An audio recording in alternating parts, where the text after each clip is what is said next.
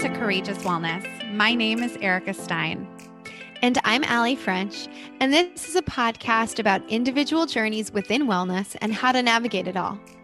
After Allie experienced a cancer diagnosis in her 20s, and Erica went through a sustained 50-pound weight loss and self-love journey, we created a platform to interview real people from all walks of life that have combined all types of practices. From physical wellness to emotional and spiritual, we hear courageous stories and focus on why it's important to share them. We are both certified integrative nutrition health coaches, and together with our community are learning to live our most purposeful lives by sharing one courageous story at a time. It takes courage to share these journeys, and by talking about them, we aim to destigmatize the process.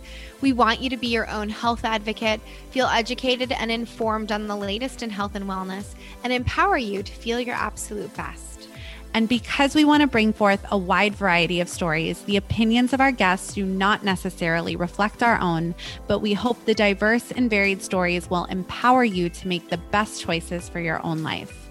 So join us as we and our community share our courageous wellness. This episode is sponsored by Milk and Honey. Milk and Honey is a line of non-toxic, effective, and safe bath, body, and skincare products made in small batches in Austin, Texas. They source ingredients as hyper clean as possible, which means both choosing organic and making thoughtful, informed choices on safe ingredients. Milk and Honey is a female-founded and funded brand that offers a wide variety of non-toxic bath, body, and skincare products that will make you feel nourished inside and out. And for our local to Los Angeles listeners, Milk and Honey has the most beautiful spa that just opened. I recently had a massage at their brand new Brentwood, Los Angeles location, and I really recommend it. We are so happy that Milk and Honey spas are now in LA after being the go-to spa with multiple locations in Texas. They offer facials, body treatments, massages, and lots more at their beautiful new space. Yes, I am about to book a treatment too, and I can't wait to check it out. I'm just so happy to have a spa that I can fully trust in our area now. And for all of our listeners, their online boutique offers products from the Milk and Honey line and from other top brands, including Osea Malibu, Virtue, Moon Juice, Kula Sun Care, and more. Some of our favorite products include Milk and Honey's baking soda-free, aluminum-free deodorant and lavender tea tree, which I have been exclusively using for years. And I also love Milk and Honey's gel cleanser and Osea's body oil and vagus nerve oil, which activates the body's relaxation response and helps regulate stress. If you want to try Milk and Honey, you can receive 15% off your order by visiting milkandhoney.com and using the code CWPodcast, one word, at checkout. You can also find the direct link in our show notes. Hi, everyone. Welcome back to this week's episode of Courageous Wellness. We have such a great conversation today with Jacqueline and Kibby all about mental health. And it's a really beautiful conversation that we can't wait for you to hear. But before we get to that conversation, we're going to share our weekly updates and what is new with us. So Allie, how are you this week? What's going on? I'm good. I had a little work trip last weekend, and actually, just to tease it, up on our Patreon this week, I do some of my favorite travel hacks that like help me really feel good along the way. I think with COVID last couple of years, travel restrictions and food has really changed as far as like on-flight food and what's accessible. And, everybody knows like airplane or airport food. I should say Plane food doesn't really exist much anymore. And airport food is always overpriced and like very limited options and not too good. So I share about it's like my reusable adult like stainless steel lunchbox. It's basically a bento box. And I put protein, fat, fiber, all the things we always talk about for like, really feeling satiated and keeping our blood sugar balanced. And I have to say, it's such a delight to like get off a plane, not feeling totally hangry, not feeling totally dehydrated. I also am like such a proponent of filling up a water bottle, taking an empty one. And now most airports have filtered water bottle fill up stations. And Anyway, I'm not going to give it all away. You got to go to our Patreon, but just a few little things that have cut down so much on cost and keep my digestion and my energy levels kind of on point while I travel. So I'm never going back. And I shared all about them this week on Patreon.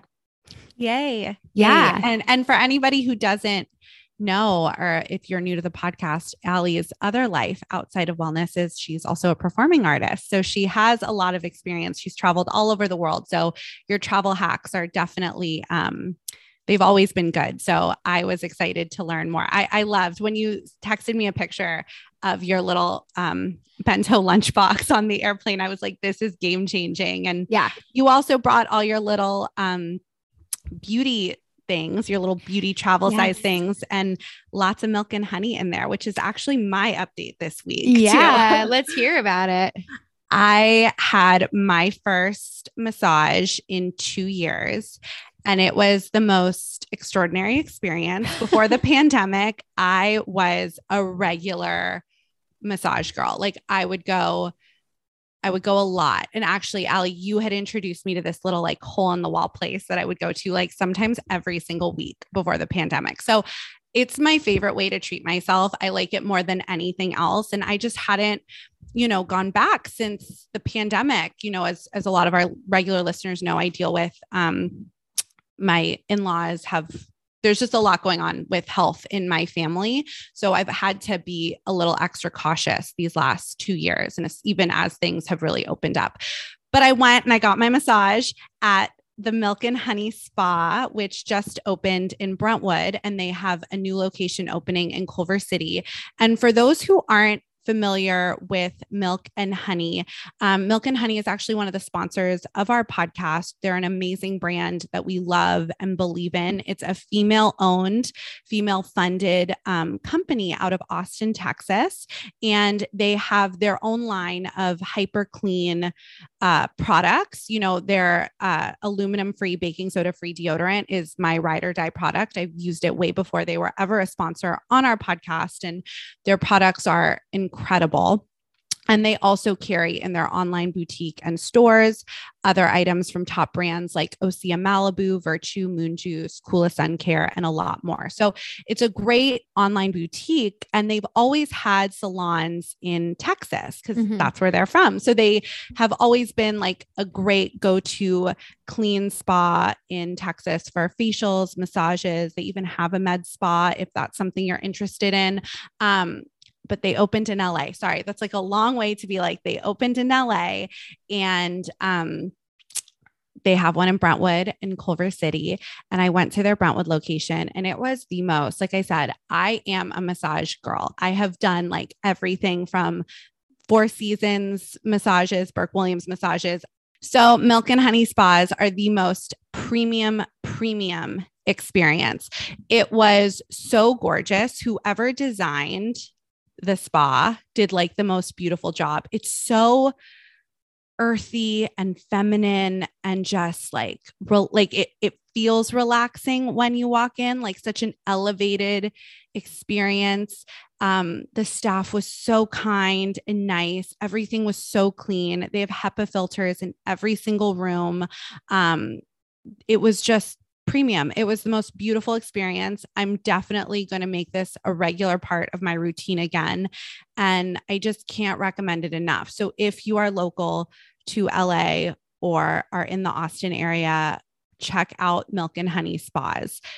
I can't recommend it enough. So I had a 60-minute massage, and it was life-changing. Yeah. And it is a beautiful environment there for sure. I've gotten to go as well. And it's, it's just really, really, like you said, it's pretty, kind of like there's sort of like these natural elements that they bring in the vibe there. And it's just very, very grounding and relaxing. So if you're fortunate enough to be in the LA area or in the Austin area, Milk and Honey Spa is just like a great little treat. And as Erica mentioned too, they also have an awesome online, boutique with many of your favorite brands. So check it out. And we have a discount for them. So use CW podcast, either at checkout or at the spa for 15% off. Absolutely. And what's really cool too, we have another sponsorship update. We just learned this week that if you love Ned, our favorite full spectrum hemp oil, CBD, and body butters, you can now save 15% on every single order. So not just your first order. So if you bought Ned in the past, if you love it, if you use it like we do, you can save 15% on every single order now. So that's really exciting. I just ordered another bottle of their de-stress blend, which I love. And I think you just ordered some body butter. So body butter. And I talk all the time offline about all the things we love. So I'm always like, I know. And I know really, Allie's I was going to say, I really better. love, I know she does. I really love, I think I've talked about this too, and I talk about it in our ad, but I love Ned's Natural Cycles, the hormone. I'm like, I can't even speak today. The hormone balancing tincture that they have. So I really have noticed a difference using that. And so that being said, let's get to the episode because we have a great conversation with these ladies today. Yeah, absolutely. And I was just going to say, this is such a great follow-up to last week's episode with Amrit Sadhna Boyd, all about like, we talked so much about like anxiety and like processing and, you know, coming home to yourself. And now we're talking about mental health. So I feel like it's like a mind, body, spirit month here at Courageous Wellness. So, yes, let's get into the episode. So today on the podcast, we sit down for a conversation with Dr. Kibby McMahon and Jacqueline Trumbull, the co-hosts of the mental health podcast, A Little Help from Our Friends. Kibby is a clinical psychologist and yogi who met Jacqueline through their studies at Duke University. Jacqueline is a PhD student, soon to be clinical psychologist, and a member of Bachelor Nation, appearing on both The Bachelor and Bachelor in Paradise. With a mother who was a psychiatrist and personal ties in her family to depression, anxiety, and alcoholism, Jacqueline always had a mental health as a prominent subject in her life. Their mental health podcast and platform, A Little Help from Our Friends, provides scientifically informed perspectives on various mental health topics, including fertility, gaslighting, addiction, depression, and more. Today, we have a really wonderful conversation on both of their personal journeys to their work in mental health. Jacqueline also shares a bit about her experience on multiple iterations of the Bachelor franchise as a contestant, and both women discuss their experiences around fertility, how they've dealt with loved ones struggling with addiction, how to set healthy boundaries, and detailed information on coping with mental health challenges. We really appreciate both Jacqueline and Kibby for being so open with us today, and know you're going to love this one. Share your thoughts by tagging us on Instagram at Courageous Wellness, and enjoy the episode. Hi, guys. Before we get to today's episode, we want to share how excited we are to offer our community 20% off their first order at Sakara with code XOCourageous. We have been big fans of the company for years, and the Sakara Life organic meal delivery program is based on a whole food, plant-rich diet that includes fresh, nutrient-dense, and delicious ingredients. It's perfect for those weeks you need a refresh or don't have time to meal prep. They also have a clean boutique, which offers delicious food forward bars, snacks, beauty water drops, and my personal favorite, Metabolism Super Powder, which works to fire up your metabolism, stabilize blood sugar, eliminate bloat, and decrease puffiness. The naturally rich, low sugar, dark chocolate flavor is perfect for smoothies or simply mixed with coffee and nut milk. I also regularly use the Sakara cookbook full of plant-rich recipes, which you can purchase on their website. Click the link in our show notes to visit sakara.com and use code XOCourageous for 20% off your first order. We know you will love it as much as we do. Now, on to the episode. Well, thank you both so much for joining us today. We're really looking forward to having this conversation. As Erica mentioned before recording, we really enjoy doing episodes with other podcasters as well. It's always fun. So to get us started, whoever would like to start first, can you share with us a little bit about your personal backgrounds and then how you met each other and how the work that you do has led to each other and the incarnation of your show as well? Okay. Hi. Thanks so much for having us on. So I So we met at Duke because I was interviewing for grad school, and she was a woman who's already in the lab that I was applying for. But my background is, I mean, I grew up in West Virginia and then went to school, studied philosophy. Then I went into the tech industry, quickly figured out it was a terrible fit for me. And so I did a hard pivot to psychology, which basically meant that I had to get a bunch of like research jobs. So I got to move to New York City and was like living a very fun 20s in New York lifestyle. Went on The Bachelor at one point. So that was a big adventure there. And then finally applied to PhD programs. And when I got an interview at Duke, I wasn't really so sure about the program. And then I met Kibby, and it was like this instantaneous like chemistry.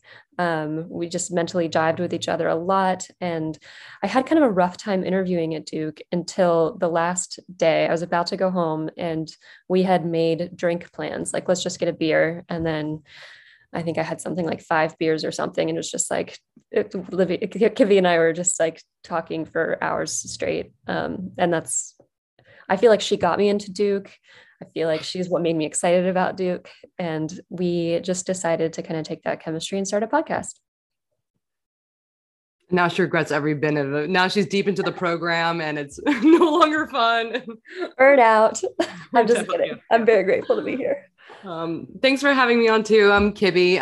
I grew up in New York City, and basically I came to the mental health world because my mom struggled with alcoholism, and there's a lot of mental health issues in my family. And I've always interested in how people see things, how that could totally change their experience of their own life. So I mostly studied psychology from like an intellectual perspective in college. And then I got into yoga teaching and then Thai massage. I went over to Thailand, went into these rice paddies and into this teacher's home in the middle of Chiang Mai, and really learned how to connect to people in this interpersonal way. So learn how to create this space for this healing space for people, and watch like huge changes, even moment to moment, through yoga and massage, just watching people kind of transform the way they relate to themselves and the way that they were relating to their own struggles. So I was like, okay, how do I combine my mind and body ventures? And that's how I ended up at Duke in the clinical psychology PhD, where I met Jacqueline. And I've always been interested. We both have this interest in how mental health affects others, like how it affects our relationships, how relationships affect mental health and vice versa. And she had this awesome podcast background through The Bachelor, and I was just itching to do something like that. And so combining our forces together, this is how we came to A Little Help for Our Friends. So those are our journeys. We also decided to have a bent to the podcast where we talk to the friends and family of those who are suffering, because as Kibby said, her mom is an alcoholic in recovery. My sister also is a severe alcoholic who's in recovery, and knowing what it's like to be that family member, how affected you are, it's not just the person suffering, but how helpless it can feel to try to help that person, and how sometimes it comes down to either learning how to help them better or learning how to set your own boundaries and kind of accept what you can't change. So. Wow. Yeah, no, gosh, thank you both for sharing that. And there's so much that I'm excited to dive in with both of you. I'm like, where to begin? I think what's really cool too about mental health, the conversations that we're now having, right, in 2022, but it's wild because I feel like we're probably all relatively the same age. And I know all of our listeners are relatively the same age, but yeah, even just growing up in the early 2000s and, the late 90s when I was in elementary school and then middle school in the 2000s, I nobody really talked about mental health and anxiety and these different things. And looking back at my childhood, wow, I had so much anxiety and so many different things that just weren't, discussed or talked about. And I feel very fortunate that I was able to power through it. But in my 20s, it really came back up, and I really had to start unpacking and dealing with a lot of my own my own stuff. And so I'm so excited about where this conversation with mental health is going. And I even had the opportunity, in January, I got to speak at a class, a couple fourth grade classrooms. Allie and I also have a background we're integrative nutrition health coaches. And I got to speak at a couple of classrooms about gut health. And as we know, our gut can be very tied to our mental health. And all these little fourth graders knew about mental health. Like, it was unbelievable to me to hear fourth graders be like, our mental health I was like, wow, like what's going on? And again, we're in Southern California and Los Angeles, so I know it might not be that way everywhere, but it was a very exciting moment for me to experience with these little kids. So mental health, right? And you both shared that you have these experiences with members of your families who have struggled, but I guess what was your entry point into being like, this is what I really like? I guess, Jacqueline, I'll start with you too, because Kibbe, you mentioned, right? Like, you had this family background always. That was always something you knew you wanted to explore and deal with. But Jacqueline, when did like the transition come for you of like, this is what you want to dedicate your life to? And also, I imagine being on reality TV cannot be easy for your mental health. No, it wasn't. I can't imagine. If maybe you can touch on that. Yeah. So my mom's a psychiatrist. So the idea of being in the mental health profession was not foreign to me. But I, for some reason, just like denied it for myself. I had a really big value shift brought on actually by a depression episode of about a year. I had gone through a lot of depression as a teenager, starting at 14. And then when I was 22, so basically when I graduated from UVA and started working in tech, I was really concerned with making money and having prestige and not just following in my mom's footsteps. And all of a sudden I was like totally crippled by this depression that was due to multiple factors, but one of them was really hating my career. And I just realized like, I need to look back on my life and know that I spent it asking the questions that I really want to answer. I want to, I was really worried that I was going to look back at my life and say, I just answered the same question over and over and over again. And it wasn't even a question I really cared about. So I really just started from scratch. Like, I hadn't taken any psychology courses in college. I had just graduated. So I had to move back home and start all over. But it was also realizing like I was spending a lot of time thinking about depression because I was really depressed, and that became super fascinating to me. I had also been a philosophy major in college. And so the questions of like, why do we do what we do? What does it mean to be a human? What does it mean to be happy? Like, all of these questions had already kind of been budding in me for a very long time. And so psychology felt like kind of the next natural conclusion of how to apply that. And it's really been great. As for reality TV, yeah, that was a huge hit to my mental health. I've been free from depression since I was 22, which is great, but this was like my entry into anxiety and anger, and regret, just all of these things, because suddenly I remember what I hated in high school was being in a social hierarchy. There being like the cool kids at this cafeteria table, and like, and then like there's just these different kind of cliques and just knowing how you stack up to others. And what I loved about being an adult and being in New York City was that didn't exist anymore. You were friends with who you were friends with. You could create your own story and be your own person. And suddenly being on The Bachelor was like being thrown right back into the cafeteria again. Who the people, you're like, oh, why wasn't I deserving of airtime? Even though I made it through a lot of the show, why did I get cut? Why am I unpopular? Why are people talking shit about me on Reddit constantly? Like, it just, all of those things really collided. And, you go in and it's just difficult. It's a huge risk. You give your reputation, your persona, your image to other people to manipulate and play with and craft. The friends you make, you have these like incredibly deep relationships while you're on the show, and then you all scatter. And new relationships form based on like how famous you are, or and therefore how many marketing opportunities you have. And you just watch these like tight relationships you have kind of form these new constellations, which is a bit difficult. So I was pretty plagued by envy, and just feeling like because I forfeited, like I left the show for my job, which turned out to be a good decision because I landed here. But at the time I had no idea. I just played this gamble and I didn't know if it was going to pay off. So I was like, oh, I forfeited and I gave up all of this stuff. And now people are mean to me and you feel chronically misunderstood. And I'm totally ranting, but there's just a lot. The reality TV question is just, it's very layered when it comes to mental health.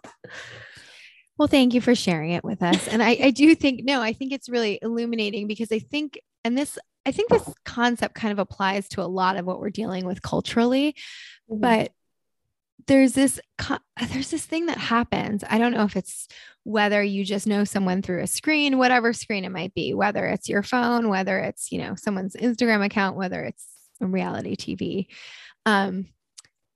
There's almost like a disconnect, dehumanizing, where I think people can easily forget that, yes, of course it's produced. And of course there are, manipulated storylines and things like that, but that there are human beings on the other side of it all. And, just like even you were mentioning like the Reddit chains and things like that, where people feel, with social media, I think people give themselves permission to say things they would never actually say to someone in person. And it removes this like necessary sort of empathy or accountability that you just like when you're in a room with a person or need to look eye to eye with a person, you don't have that sort of anonymity that goes along with it. So it's an interesting time because I think it's certainly not, speaking of mental health, I don't know that it helps anybody's mental health to either be one of the people who participates in that or be someone who is on the receiving end of it either. So I think I'm glad you shared a little bit because I think it's illuminating and I'm sure our listeners, are interested to hear sort of the other sort of the real reality of reality TV.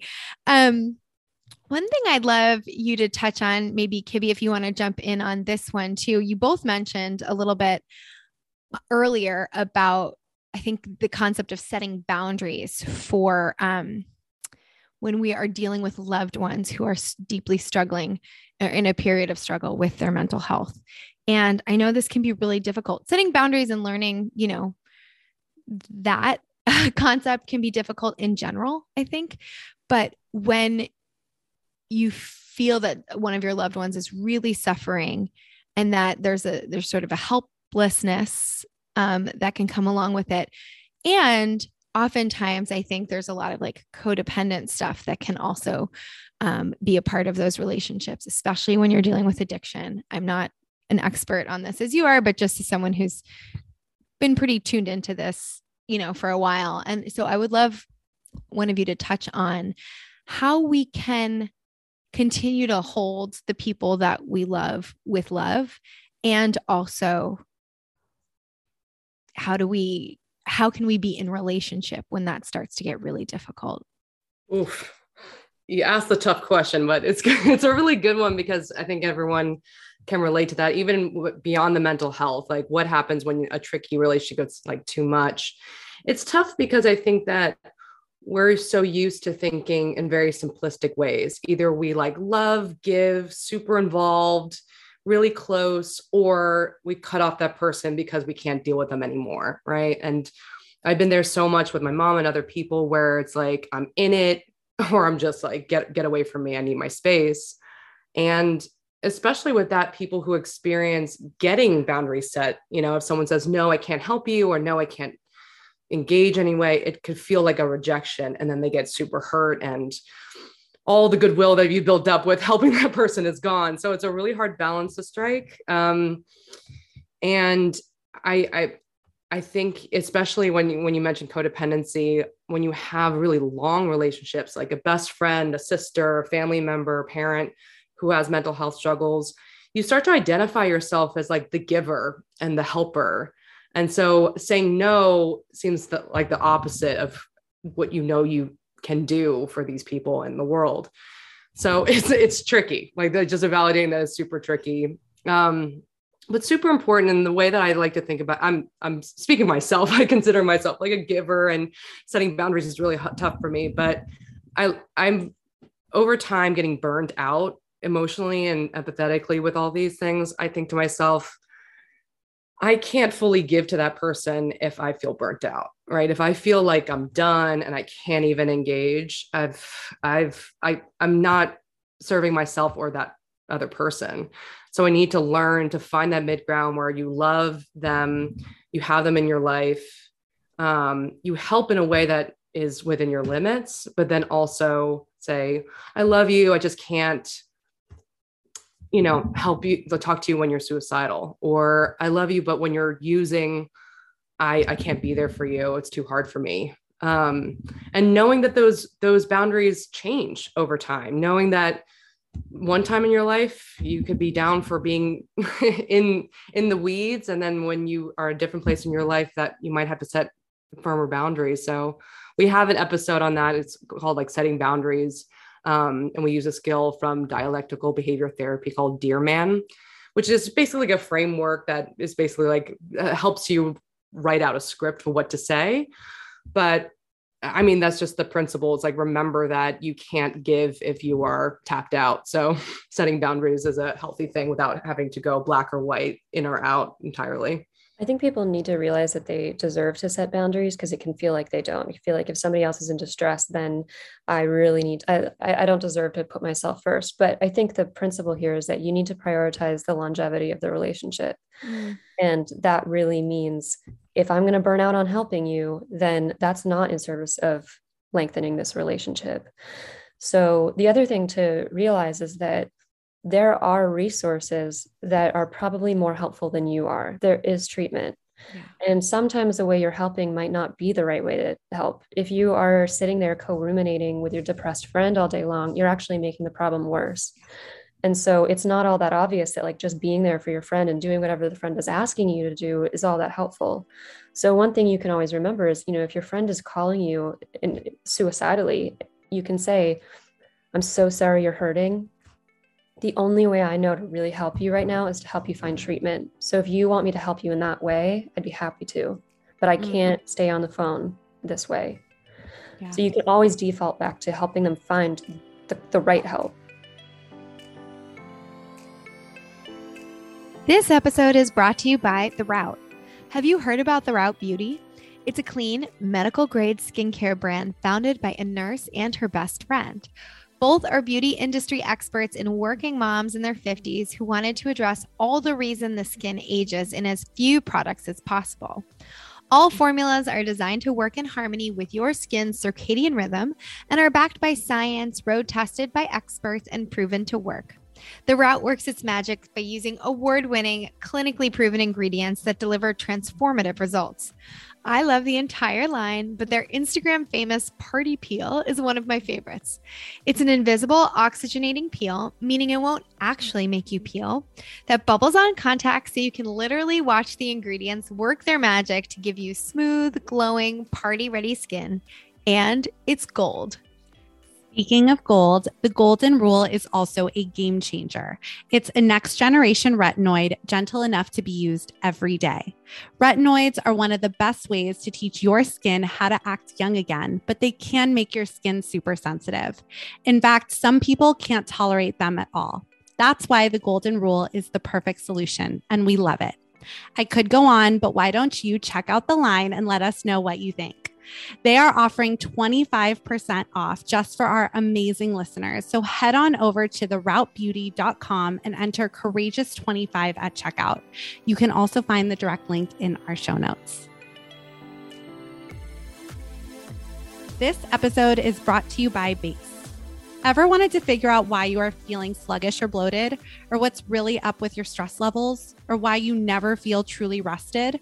With Base at-home blood work kits, a simple finger prick or saliva sample makes it easy to find out the answers to common health concerns. Whether you know which tests you want to get started with or you need some guidance, Base's proprietary assessment quiz makes it easy to begin your health journey empowered with an understanding of your own body. Members can measure, understand, and improve their health levels related to the 5 most common areas of health concerns: diet, stress, energy, sleep, and sex drive. The result of your hormone, vitamin, or nutrient tests are delivered to you through Base's app and come with personalized recommendations, including lifestyle changes, supplement suggestions, and more. We both had the opportunity to try Base, and we love having the information at our fingertips and really recommend it as a resource. You know, we are huge proponents of advocating for your own health, and Base gives you a baseline information about yourself just to make it easier. Pricing starts at $59.95 per month or quarterly, or you can start with Base Complete, which are 8 tests upfront for $450. We are happy to be able to offer our listeners 20% off with the code CW Podcast. To get started, take the Base quiz, which will give you a recommendation for a personalized testing plan. Visit get-base.com/CW podcast to receive 20% off with code CW podcast at checkout. You can also find the direct link to the quiz in our show notes. Thank you for sharing that. I'm curious to, as a former people pleaser and a recovering codependent myself. I know, and we've talked about this on the show, and we've also done episodes on breaking codependency, but like often when you change these patterns, like how it felt for me personally, so like it almost felt like I was dying. Like it was like literally going against every instinct I had to do what was ultimately serving me and the other person, right? Like you said, for the longevity of the relationship. And, but it's really hard, right? Like it's really, really hard, especially when we're in patterns, be it with a family member who's an addict or a friend who is very depressed, or even, I have a family member now struggling or has been diagnosed with early onset Alzheimer's. And so sometimes too, right, it can almost feel cruel to have boundaries, even if it isn't. So I guess just to continue, where are the tangible places for our listeners to start? Is there like a tangible first step? I know you mentioned like writing this script and like we can know, right? Like I think there's sometimes it's not a disconnect, but like we know in our head, right? Like I know that I have to do this so that I don't get burnt out, or so that I can show up for this relationship, but just because we know it, it's like, what is that first step someone listening can take? Yeah, I'm going to this right now. Jacqueline knows I'm figuring out how to set boundaries with someone who's I'm very close to. My first step is my first signal of emotional burnout is this might be a little bit later in it, but like exhaustion and disgust, I hate to say, but this kind of like, ugh, they're calling. I don't want to talk right now. The kind of, those moments of repulsion where you just feel like you don't want to engage like you normally do. And that's my signal number one. When that happens, I talk to Jacqueline or another friend to kind of parse that out. And then I think about Jacqueline and I just had this conversation, so it's really fresh in my memory, but what is it that I'm not willing to do anymore?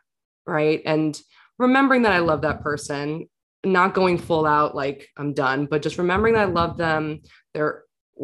We care about each other. There's value for both of our lives. What are the things that I don't have patience for anymore? Is it a certain kind of interaction? Is it helping them in a particular way? Is it a particular time, or when they're in a particular state, right? To kind of really figure out where my boundaries are, either in myself, with my therapist, or with my friends, just kind of figuring out where those new lines have to be drawn in the sand. So that's step one. And then step two, I'm going to have to work on, but step two is when those things come up, or at a calmer time to talk to that person, and expressing those boundaries. Now that's the hardest part, right? I mean, it's just you could practice with another friend, but I mean, it's mostly coming in, knowing where those boundaries are and being really firm about them, and yet covering the conversation before and after with a lot of love, right? Doing things that, going down to dinner or doing something that usually you do together, and then say, I'm just kind of maxed out right now. I'm feeling kind of tired all around. There's a lot going on in my life. I love you. Right now I can't do XYZ with you. Is there any, and if they need to, kind of brainstorm ways that they can get help around it, and just try not to attack them or call them names or shame them, and really focus on the behavior, right? Like, you are crazy. I don't know how to have anything to do with you. No, don't do that. But when this happens, I find myself really exhausted the next day and kind of angry. And I don't think that's good for a relationship. So maybe when those periods come around, if we do this instead and give an alternative behavior, like some action that you can do instead. So instead of calling me, maybe you call your therapist, or I'm not going to respond if you're using, I'm not going to respond until you're sober. Right. So something that's very clear, and not just vague, like we're never going to speak again, but just something very clear, defined in time, specific, that you both understand, and you have to stick to it.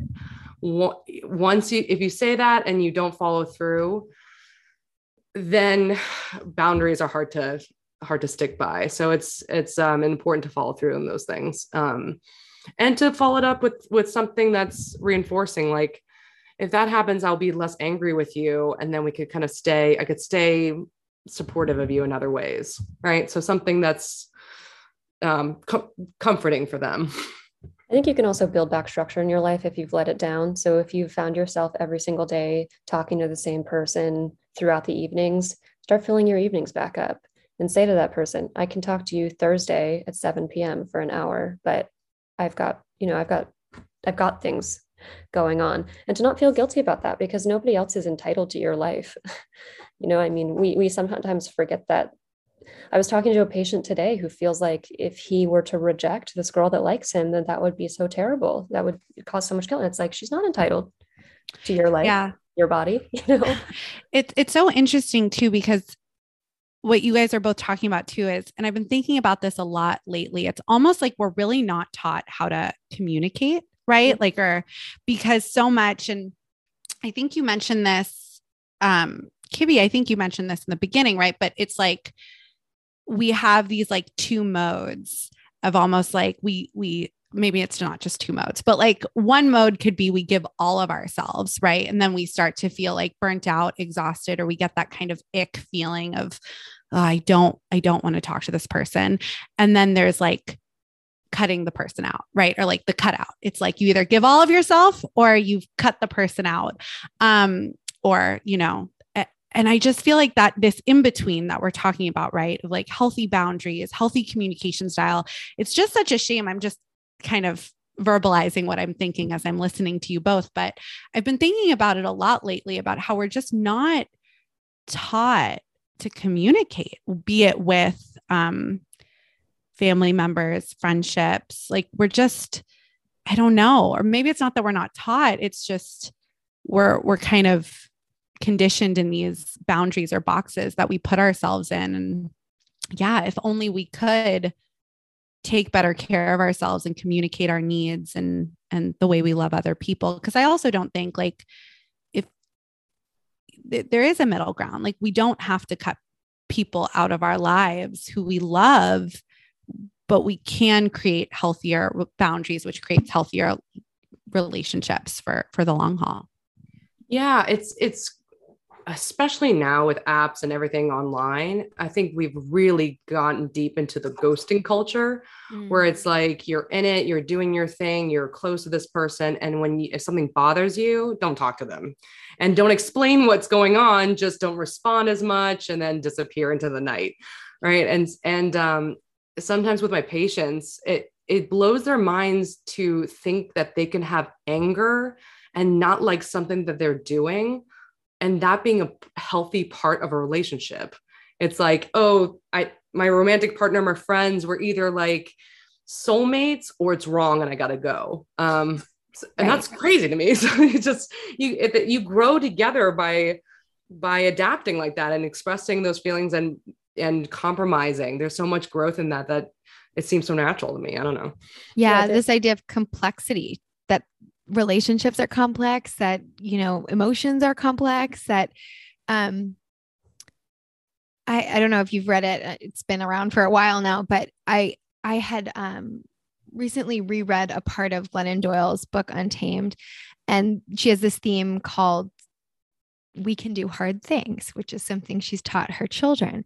And I see over and over so much fear about doing hard things, and hard things aren't even that hard. They're just uncomfortable sometimes.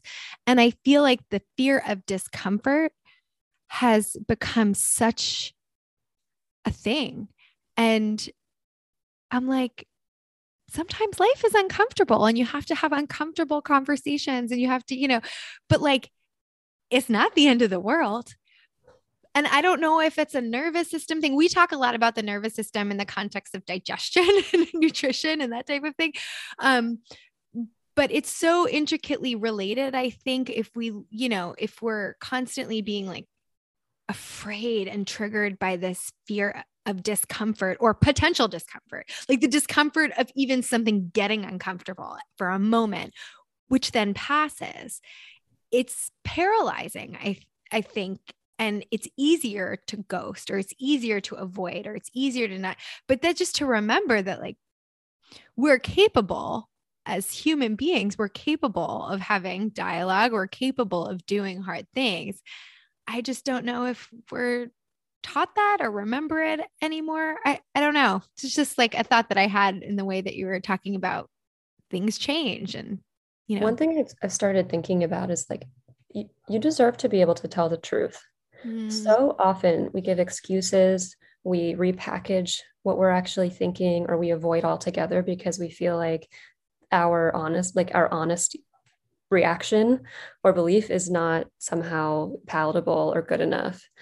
And it's amazing how the pattern that takes, like what that does to you over time, when you feel like you can't actually be honest with people, because then it's harder to be honest with yourself. You start believing that other people are entitled to your time and energy, because when you don't tell the truth, when you give excuses, right, then you don't protect yourself and protect what's really going on. So I would just say, like, just try telling people the honest reasons for things. You don't want to go out because you're too tired. That's okay. You're not interested. That's okay too. You don't have to ghost, because often the things we do instead wind up hurting people more. Like, it hurts more to just avoid and ghost and eventually snap at people. So whatever is honestly going on, whatever the truth is okay. And you deserve that reality. Yeah. And if someone's reaction is not what you want, that's also okay too. Yeah. I think that's part of the like impetus for not telling the truth is fear of what they might think of me, or fear how they might respond to me or whatever. And it's like, if they disagree or if they're disappointed, we're also capable of handling that. Yeah. And I think it's interesting. I've been in my own sort of exploration of these things with certain people in my own family too. And it's just like, just remembering, and Erica and I have a Buddhist practice. That's how we met. And there's this concept of like remembering our true selves, which is like this Buddha nature that every person has. But it's this idea of like, we can forget through these patterns or traumas, whether they're small or large, or even just certain conditioning, and not trust ourselves, not trust our lives, or, so I think, for me, it all intersects, but it's something that, I think you're both speaking to, and give like permission to live, in our truths and authentically, and that's okay. And even if it's uncomfortable sometimes, Yeah. So this might be a little bit of a 180, but one thing we did want to touch on with you was, because a lot of listeners and folks that we know too are in this phase of life where egg freezing is becoming a thing. And I know now that I'm very well into my mid-30s, it's becoming more and more popular among my friends as well. So, Erica and I, before the show, said we'd love to ask you about this because we know that you talk about it. Because I just think it would be really, eye-opening and of interest to a lot of our listeners. So would you mind touching on that? Who first? Whoever wants to go. Did you both have, I guess, like just to like spark you as well, did you both have experiences with egg freezing, and was it due to infertility struggles, or was it a proactive choice? Like Allie was talking about, a lot of as I've entered my 30s, it's a common conversation a lot of us are starting to have. Yeah. We both did egg freezing, but I came to it through infertility. So yeah, just like a lot of people we know, and probably a lot of listeners, I spend a lot of my life thinking about my career and thinking, I'm going to make sure that I have a career that I'm proud of and go slowly on this. And I only started trying with my husband at the time, now my ex-husband, when I was about like 32. And, you think that as we were taught, you go off birth control and I'm going to immediately get pregnant. And that didn't happen. It didn't happen for 2 years. And during that time, I started to go to doctors. They couldn't find anything, which is like the worst thing because it's like this uncertain time. And it really messed with my mental health at the time. I would get this roller coaster of hope and anxiety and getting all this advice about like, you should just have a glass of wine and relax and eat this food and a lot of salmon, no more coffee. And I was doing all of these things and it wasn't working. And it felt like I had no answer for this huge thing of like, how can I like give life? And it started to feel like, we're scientists, but it's still in my head. I was like, am I not meant to have children? Am I being cosmically punished for something? Is my body wrong? Is my personality? You get all sorts of advice and things that you just don't know what to do. And it's just, it was devastating every month. And I was really depressed every time I would find out that I wasn't pregnant. And I started going through IVF. I first did some other fertility treatments, didn't work. I started to do IVF. And actually right before I was going to get the embryo transferred in, so that everything went well, but right before I transferred in, I was like, you know what? My relationship isn't working. I have to split up with my husband. At the time I thought I couldn't do this. And then later I decided to split up with him. It was like the day before. Right? It was like, I was getting it Monday morning. I was going to get that embryo in, and Friday I was like, no, pause everything. So it was a gut feeling that I'm really grateful for, because then I was left with something that I hadn't really come to terms with, which is like, I was driving this so hard and trying to force it, because by that time I was in my mid 30s and I was like, what, I'm going to just break up with him and start afresh as a mid 30s woman? Like what? The uncertainty of that was terrifying. But at that point, I had ignored that fear so long that I couldn't force something that didn't feel right. And so I broke up with him and I did a round of egg freezing. So I had like embryo. So I did it twice, once with embryos and one with just eggs.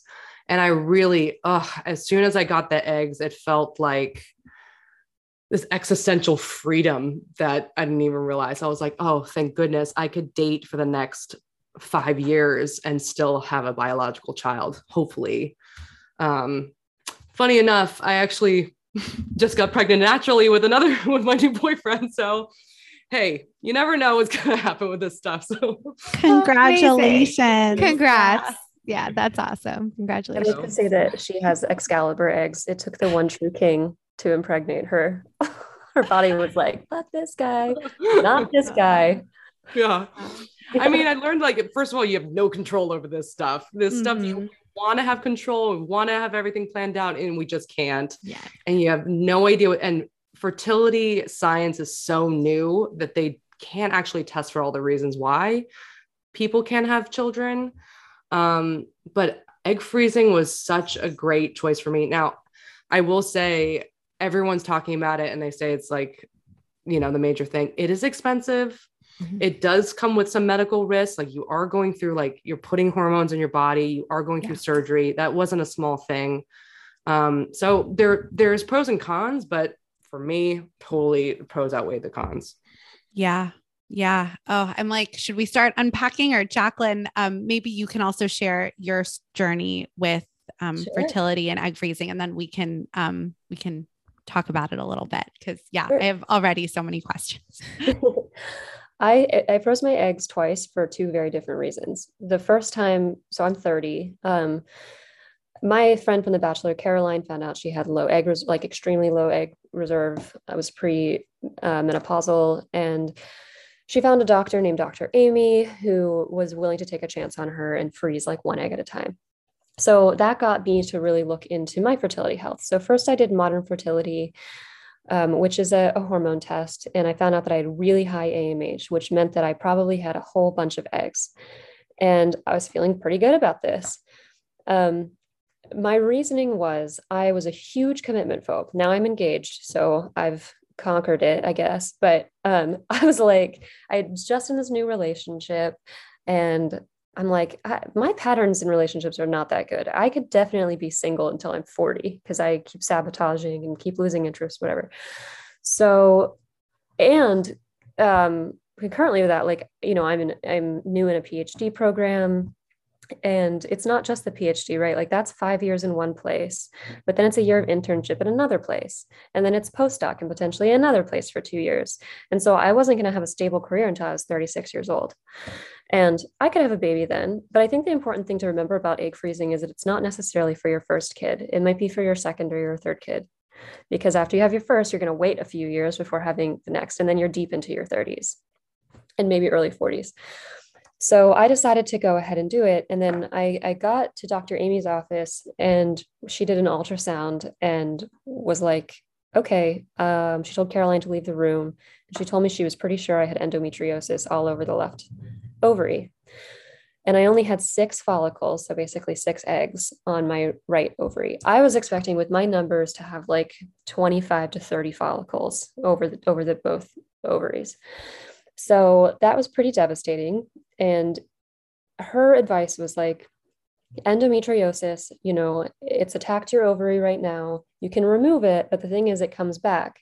So you're going to want to make use of the time when the endometriosis is not there to try to get pregnant. So by the time this was all happening, my relationship had actually firmed up pretty well. And so Paul and I talked about it, and he was like, hell yeah, I'll get you pregnant right now. Like he was ready to go. He's almost 40, So I froze my eggs. I only got 4 eggs, which obviously was really disappointing. And then I went home, found a surgeon, and it turns out I don't have endometriosis. I had something called a teratoma, which is a benign, very scary looking tumor with teratomas can have hair, fat, teeth, like skin. Mine had skin, fluid, and hair. I didn't have any teeth, which was disappointing, but yanked that off and went back to freeze more eggs because I needed more than, because at that time I was thinking I had low ovarian reserve as well, because I really just didn't get any eggs. So I went back, and then suddenly my ovaries were just having a total celebration, and they were just like totally juicy, and I got 14 eggs. So now I'm feeling great. I've got 18 eggs, and I feel like my fertility is secured. That's awesome. At the same time, though, Paul and I firmed up our relationship, decided to get married. So I think I'm just going to try to get pregnant naturally in July after our wedding. So that's where I am. Thank you both for sharing. And I think, yeah, that's really interesting what you mentioned as well, Jacqueline, about like, even if you want to try to just get pregnant, maybe at like, between 35 and 40, if you want more than one kid, it might be nice to have those eggs frozen and reserved on ice. But this is really interesting to me as well. I'm 33 and I'm married. And so my husband and I have been talking about, when we want to start trying, but it's just so hard being a woman to have these conversations. And, I've been thinking about freezing my eggs, right? Like I've been thinking about it, and thinking what I want to do. But the emotional component, which I'd love to discuss with you guys, is it's a lot, like you mentioned to Kibby as well. Like it's not only expensive to do, but you are putting your body through a lot. It's an experience. So can you talk a little bit too about how you would encourage anyone to prepare mentally for this kind of experience, whether or not they're partnered or single, to freeze their eggs? Like, is there anything you wish you had known, both of you, or anything you did that really helped kind of the mental health component for what your body was about to experience? And even, right, like those moments, Jacqueline, as you described, of thinking you're going to have all these eggs and then you don't. And then you also find out other diagnosis that you now have to deal with. And yeah, it's a lot. It's a lot being a woman, right? Like it's a lot. Like my husband doesn't have to, he's supportive of whatever I decide, but he's not, he doesn't have to worry about this ticking clock in the same way that we do as women. We want to take a quick break from this episode to talk about today's sponsor, Ned. If you have listened to this podcast, then you know I struggle with anxiety. When I first learned about CBD being a natural and powerful solution to anxiety, sleep disorders, muscle pain, headaches, and so much more, I became very passionate about finding the best source to put in my body. Enter Ned. Ned's full spectrum hemp oil is USDA certified organic, extracted from USDA certified organic hemp plants, grown by an independent farmer named Jonathan in Paonia, Colorado. And I use the products daily to support my anxiety, and it has been so helpful in everyday life. These products are science-backed, nature-based solutions that offer an alternative to prescription and over-the-counter drugs. Right now, we are both really enjoying Ned's brand new product, which has been in development for over a year, the De-Stress Blend. This one-to-one formula of CBD and CBG is made from the world's purest full-spectrum hemp. And check out these ingredients. CBG is known as the mother of all cannabinoids because of how effective it is at combating anxiety and stress by inhibiting the reuptake of GABA, the neurotransmitter responsible for stress regulation. And ashwagandha is an amazing Ayurvedic adaptogen that enhances your body's resilience to stress. And the delicious taste of this blend is thanks to the botanical infusion of cardamom and cinnamon. Cinnamon is a powerful prebiotic that supports your gut health, a key player in your mental health. And cardamom combats stress by helping reduce your blood pressure and cortisol levels. Ned's quality also really speaks for itself. Ned's products have over 1,500 five-star reviews, and they work with incredible partners within the medical field like Dr. Caroline Leaf, Dr. Christian Gonzalez, and Dr. Will Cole, who has been a 2-time guest on Courageous Wellness. If you'd like to give Ned a try, Courageous Wellness listeners get 15% off Ned products with code CWPodcast. Visit helloned.com/CW podcast to get access. That's HELLONED.com/CW podcast to get 15% off. Thank you, Ned, for sponsoring the show and offering our listeners a natural remedy for some of life's most common health issues. A direct link can also be found in our show notes. I would say, for one thing, it only takes one, to get that baby. And it might not be that comforting, but the thing is like, you might have to buckle up for a long process because there's so much mystery surrounding this. I mean, Kibby could not get pregnant for 2 years and there were no problems. She had a high egg reserve. Her husband was fine. Everything was great. And then bam, just naturally happened with somebody else. I went from like great hormone levels to no eggs and a tumor to like tons of eggs and everything's great. So like I have, Caroline right now, her AMH level was like 0.1 starting out, very low. Then it went down to 0.04. And now it's like back up to 0.1, something like that. So there are things, and she did that because she did PRP. So there are things you can do if you're willing to buckle in and allow this to be the process it needs to be. I honestly wish, because it is expensive, I kind of wish that women invested in this like they invest in a car or a home, because so many women will say, it is more important to me than anything else in my life to have children, but then balk at the cost associated with that. And so maybe we could try to teach women to really invest in this early and at least check in on their fertility health. But yeah, I would say you don't know what's going to happen. It really might change month to month. And so you're going to have some real downers of months. I mean, that's totally possible. But Kibby, you went through it a lot longer than I did. So yeah, I mean, since talking about it more with people, I'm aware of how popular it's getting, and people may not understand the downsides or the risks. First of all, I'm hearing there's a lot of like private clinics that are being opened all over the country that are just like egg freezing places. I went to New York Presbyterian Hospital, one of the best fertility centers. So they were like full hospital clinic. I am really appreciative that I worked with a doctor who took the time to do a lot of testing up front, a lot of ultrasounds, blood tests, and didn't treat it like a business, but like I had a medical condition. The freezing itself was not that bad. It's just like basically 2 weeks of shots of hormones. And you mostly, I mean, people react to it differently. I mostly just felt like a whale. I felt really, really heavy and bloated. And then you go into a surgery where they like take a little needle and suck them out. And it's a 15-minute surgery, but, and then you have to recover. So like about a 6-week process in total. But I know I've heard a lot of these clinics just treat it like kind of like this money-making business, in and out. You bring people in and do it. And I would really take it as like a medical procedure. Make sure that you get all the things tested before, because as Jacqueline was saying, you could have a better idea of how many eggs you're expecting, right? Like if you go in thinking, oh, no worries, I'll just drop 20, 30 grand on this and get a whole bunch of eggs, and your AMH is low, it's going to be disappointing when you only get like a couple eggs.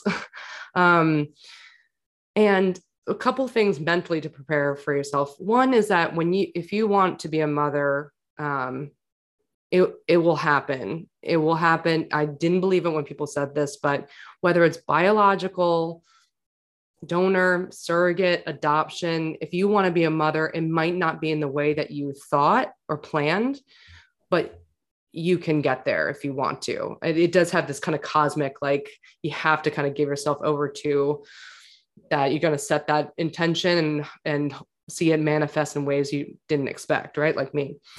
But the other thing is that if you are partnered and do egg freezing, be prepared to have conversations around maybe wanting those eggs frozen, but not made into embryos right away, right? Because I've heard a lot of friends get into fights with their partners, so they want their eggs frozen, but they don't want to mix it with the sperm yet, and then they're like, why not? What are you trying to have, like a backup plan for me? And yeah, that's sometimes the case. I had that conversation with my partner. Yeah. It's weird for the man to kind of be, especially because when you do IVF is basically like egg freezing, but plus the sperm.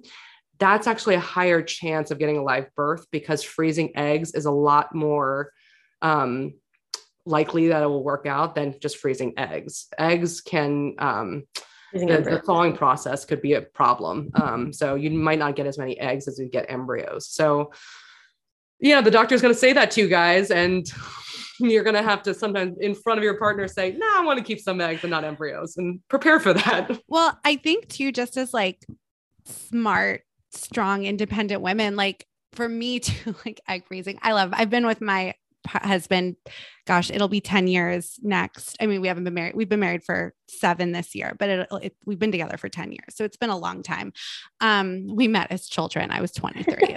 We were very young. But yes, I'm pretty confident that, we're going to be partnered for as long as we can be, as long as we are healthy and able to be. But it's just, as a smart, strong, independent woman, egg freezing is desirable because it is an insurance policy for yourself, no matter what could happen beyond just like divorce or breakup. Like, what if your partner died? Like, sorry, I'm I'm Buddhist, but I'm culturally Jewish. I'm neurotic as hell. Like, you have to think about all the things. And beyond that, just like I mean, a little celebrity gossip, pop culture stuff, but everything that's happened, regardless of opinions. But you guys know about like the John Mulaney, Anne-Marie Tendler stuff. No. Okay. So Allie wouldn't. I know. knew Allie wouldn't. So no, sorry. nothing. And she's always like, she's our pop culture girl. I'm like, I don't know who that is. I Can do. you It's tell my me? guilty pleasure.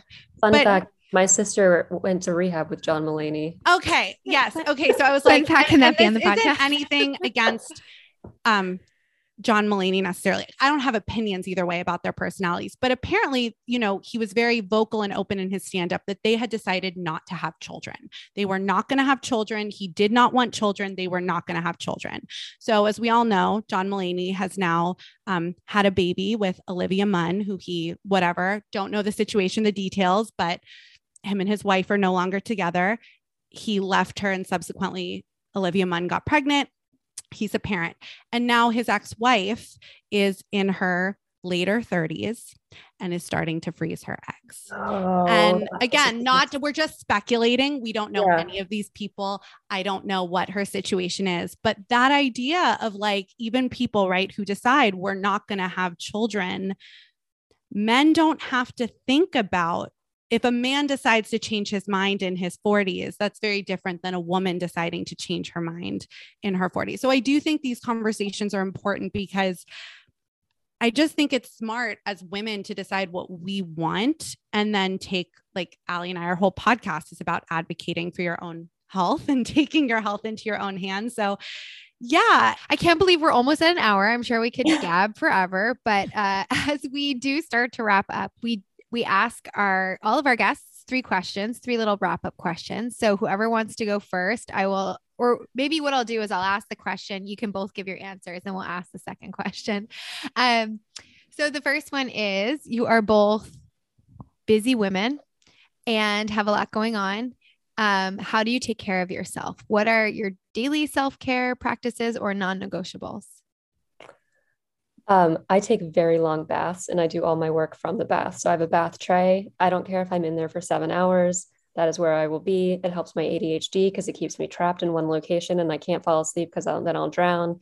It's really nice. I just keep adding hot water. Terrible for the environment, but I try to make up for it in other ways. And I would definitely suggest trying this at home. I do the opposite. I deal with my ADHD by changing places a lot. So especially the pandemic, that's why it's on my mind, but basically changing my environment. So if it used to be travel, I used to travel a lot, even just back and forth to visit friends, but now it's just traveling to a new cafe or just something to get out of my head. And then something with my body, like I'm just a very body person. And I know I'm not doing well when everything feels tense and stiff, like an old lady. So doing even just like a little bit of stretching, or if I'm feeling super burnt out and lazy, I go get a massage. So I love that. Yeah, I'm actually a big bath person too. Can I ask, this isn't our second question, but what are both of your astrological signs? I'm Gemini. Capricorn. Gemini and Capricorn. Very cool. You're such a Gemini. I'm such a Capricorn now that I think about it. I'm the dictionary definition of a Gemini. And yeah, Kibby is too of Capricorn. Oh, I love it. I'm a Capricorn rising and I just love, but I'm a lot of air. I'm all air and fire except for my Capricorn rising, but I have to ask that question. I like when that's it comes become to the me. most like LA question of our podcast. Erica can't help herself now. She's getting everybody's astro signs. It's really fun. I am. It's going to probably have to become one of our wrap up questions because I'm asking Yeah, it's all gonna the have time. to be integrated in. Okay. So the next real question we always ask our guests is, what does being courageous mean to you? Huh.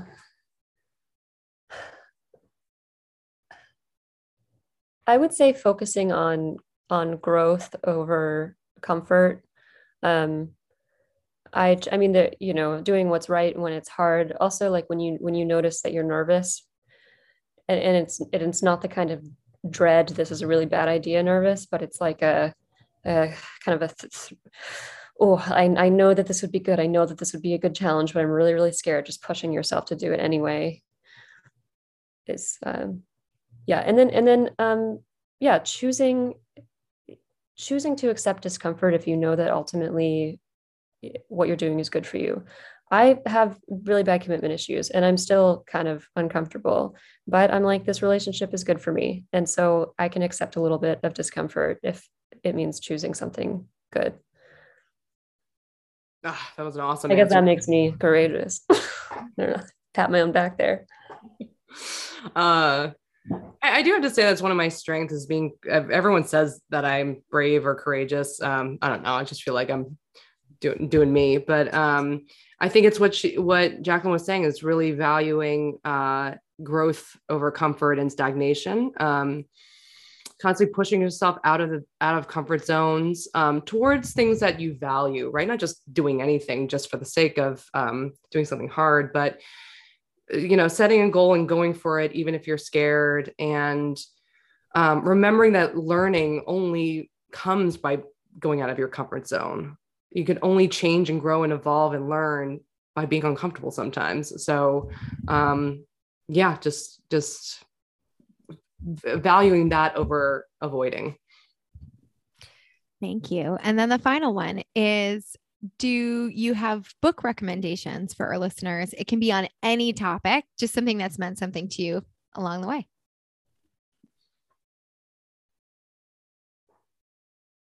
Okay, so I'm having really divergent answers to this. A book that meant a lot to me and is along with the Buddhist tradition is Damien by Hermann Hesse. I read that when I was 22. Honestly, it was after an acid trip, but I just was like, it just really encapsulated this sense of growing enlightenment and growing up. And I remember I read it in like a day or two and was just shell shock. I also love anything by Esther Perel. I think she takes an incredibly non-judgmental stance. So I read The State of Affairs, thought it was great. And her podcast generally.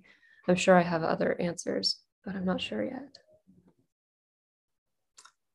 Oh, there's so many that flooded through my mind. I mean, the one I'm reading now is it's called Expecting Better by Emily Oster, who basically is for people who are pregnant. And it's just really actually looking at the research, because a lot of fertility and pregnancy and a lot of women's health is just mostly anecdotal. And so I really appreciate when someone actually looks into the science for that information.